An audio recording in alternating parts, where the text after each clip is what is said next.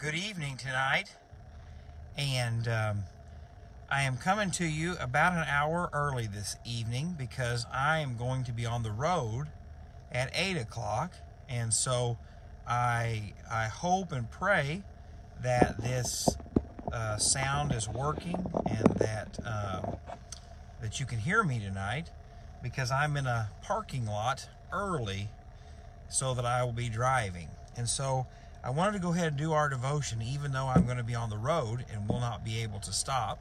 So I'm going to share this again at 8 o'clock.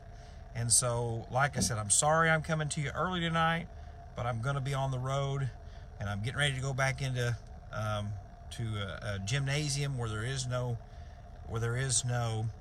service. And so tonight I want to talk to you about the consequences of our sin. Last night we looked at the dangers of not finishing, the dangers of quitting soon. And in Judges chapter 2, the Bible says these words: "Then the angel of the Lord came up from Gilgal to Bochum and said, I led you up from Egypt and brought you to the land of which I swore to your fathers, and I said, I will never break my covenant with you. And you shall make no covenant with the inhabitants of this land. You shall tear down their altars, but you have not obeyed my voice. Why have you done this? Therefore I also said, I will not drive them out before you, but they shall be thorns in your side, and their gods shall be a snare to you." See, God told the children of Israel, don't quit too early. Go ahead and drive the enemy out of this land. And they chose not to. But God says these simple words. He says, I made a promise to you that I would never fail you, that I would never abandon you. But you have sinned. You did not drive these people out like I told you to.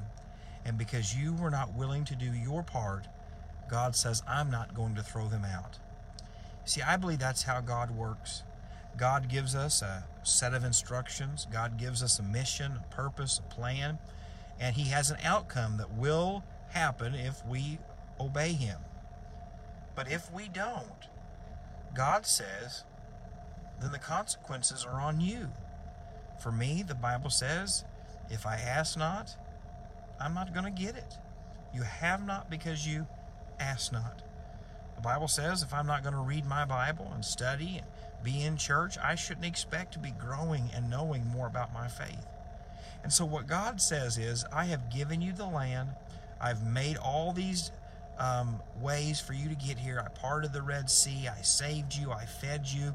But I gave you one instruction, and that was to drive the children of the pagans out of this land. And you didn't do it. And tonight I want to ask you that question. What has God told you to do, but yet you are not willing to do it? Maybe God's asked you to forgive someone. Maybe God's asked you to forgive yourself. Maybe God's asked you to lead or to serve or to do something for Him. And you've said, well, I'll do that when I retire. I'll do that when I have more money. I'll do it when I have more training. I'll do it once my family and my kids are grown up. No. God says, I want you to be obedient now. So, anyway, sorry about that. And my mother was calling. And, oh, shucks, nightly devotions, you never know. But God says, you have to do this. But I want you to hear this tonight. I want you to hear the consequences of them not doing what God asked them to do. He says in verse 3, Therefore I said, I will not drive them out before you, but they shall be thorns in your side, and their gods shall be a snare to you. God says, if you'd have drove these people out, this land would have been yours. They wouldn't have bothered you. You could have enjoyed the blessings that I wanted for you. But He says, because you didn't, I'm not going to drive them out. I'm not going to get involved this time. And for the rest of your time in the promised land, there will be a thorn in your side, and it will be these people. You see, friends, so many times in our sin and disobedience to God, we do things and God forgives us, but the consequences still linger with us. I have asked for forgiveness for overeating. I've asked for forgiveness for not exercising enough and not taking care of myself, but that doesn't mean the pounds just fall off. And so in your walk with God, maybe you and your marriage, it's been a mess. You can ask for forgiveness from one another, but yet sometimes those thorns in the flesh stay. But what God says is, I've made a covenant with you, a promise to you, and I won't break it. And so even when you're like the children of Israel, and you don't follow God as well as you should, you don't accomplish what you should, you're struggling in these areas, remember that God didn't say, I'm done with you. He just said, there are going to be some consequences that I really didn't want for you. And that's really how life is. People always ask me this question, Jake, why is there so much evil in the world? Why is there so much death in the world? Why does God allow this? Well, I believe the Bible teaches us that God made everything good in the Garden of Eden. But because of Adam and Eve's sin and death entered the world. Every death, every tornado, every heartache, every pain, every suffering is caused by the sin of mankind. And you know how I know not how God wants it to be for us? Because He made it so that when we leave this world, if we're a Christian, none of those things follow us to where we're going. That's why the Bible says there is no more tears in heaven. There's no more sickness in heaven. There's no more death in heaven. The former things have passed away because God is making everything right, just like He did in the garden, but even better. And so tonight, I just really want you to hear this, that God has a purpose and plan for your life. It doesn't matter if you're 16, 66, 106. God is not done with you if you're still here. But He also has to give you very specific instructions on what He wants us to do. And He says, if you don't do it, sometimes God says, okay. It's like my kids. I tell them to get dressed. I tell them to pick up their room. They get a warning. And if they don't do it, I don't go clean up their room. I don't pick out their clothes for them. There are consequences for them not being obedient. And what God says is to this people is the consequence is going to be they're always going to be bothering you. And it even goes on and says the gods that they worship that are false, you're going to struggle with them too.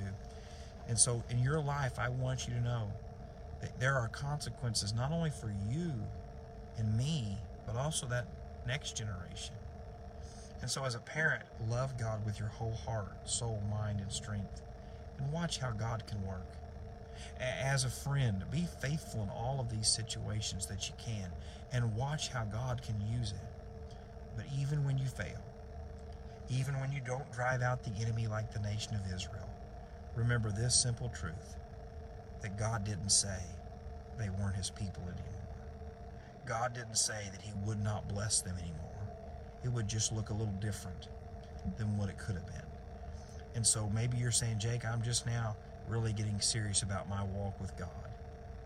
You can still have blessings, and you can have purpose, and you can have victories from here to the end of your life.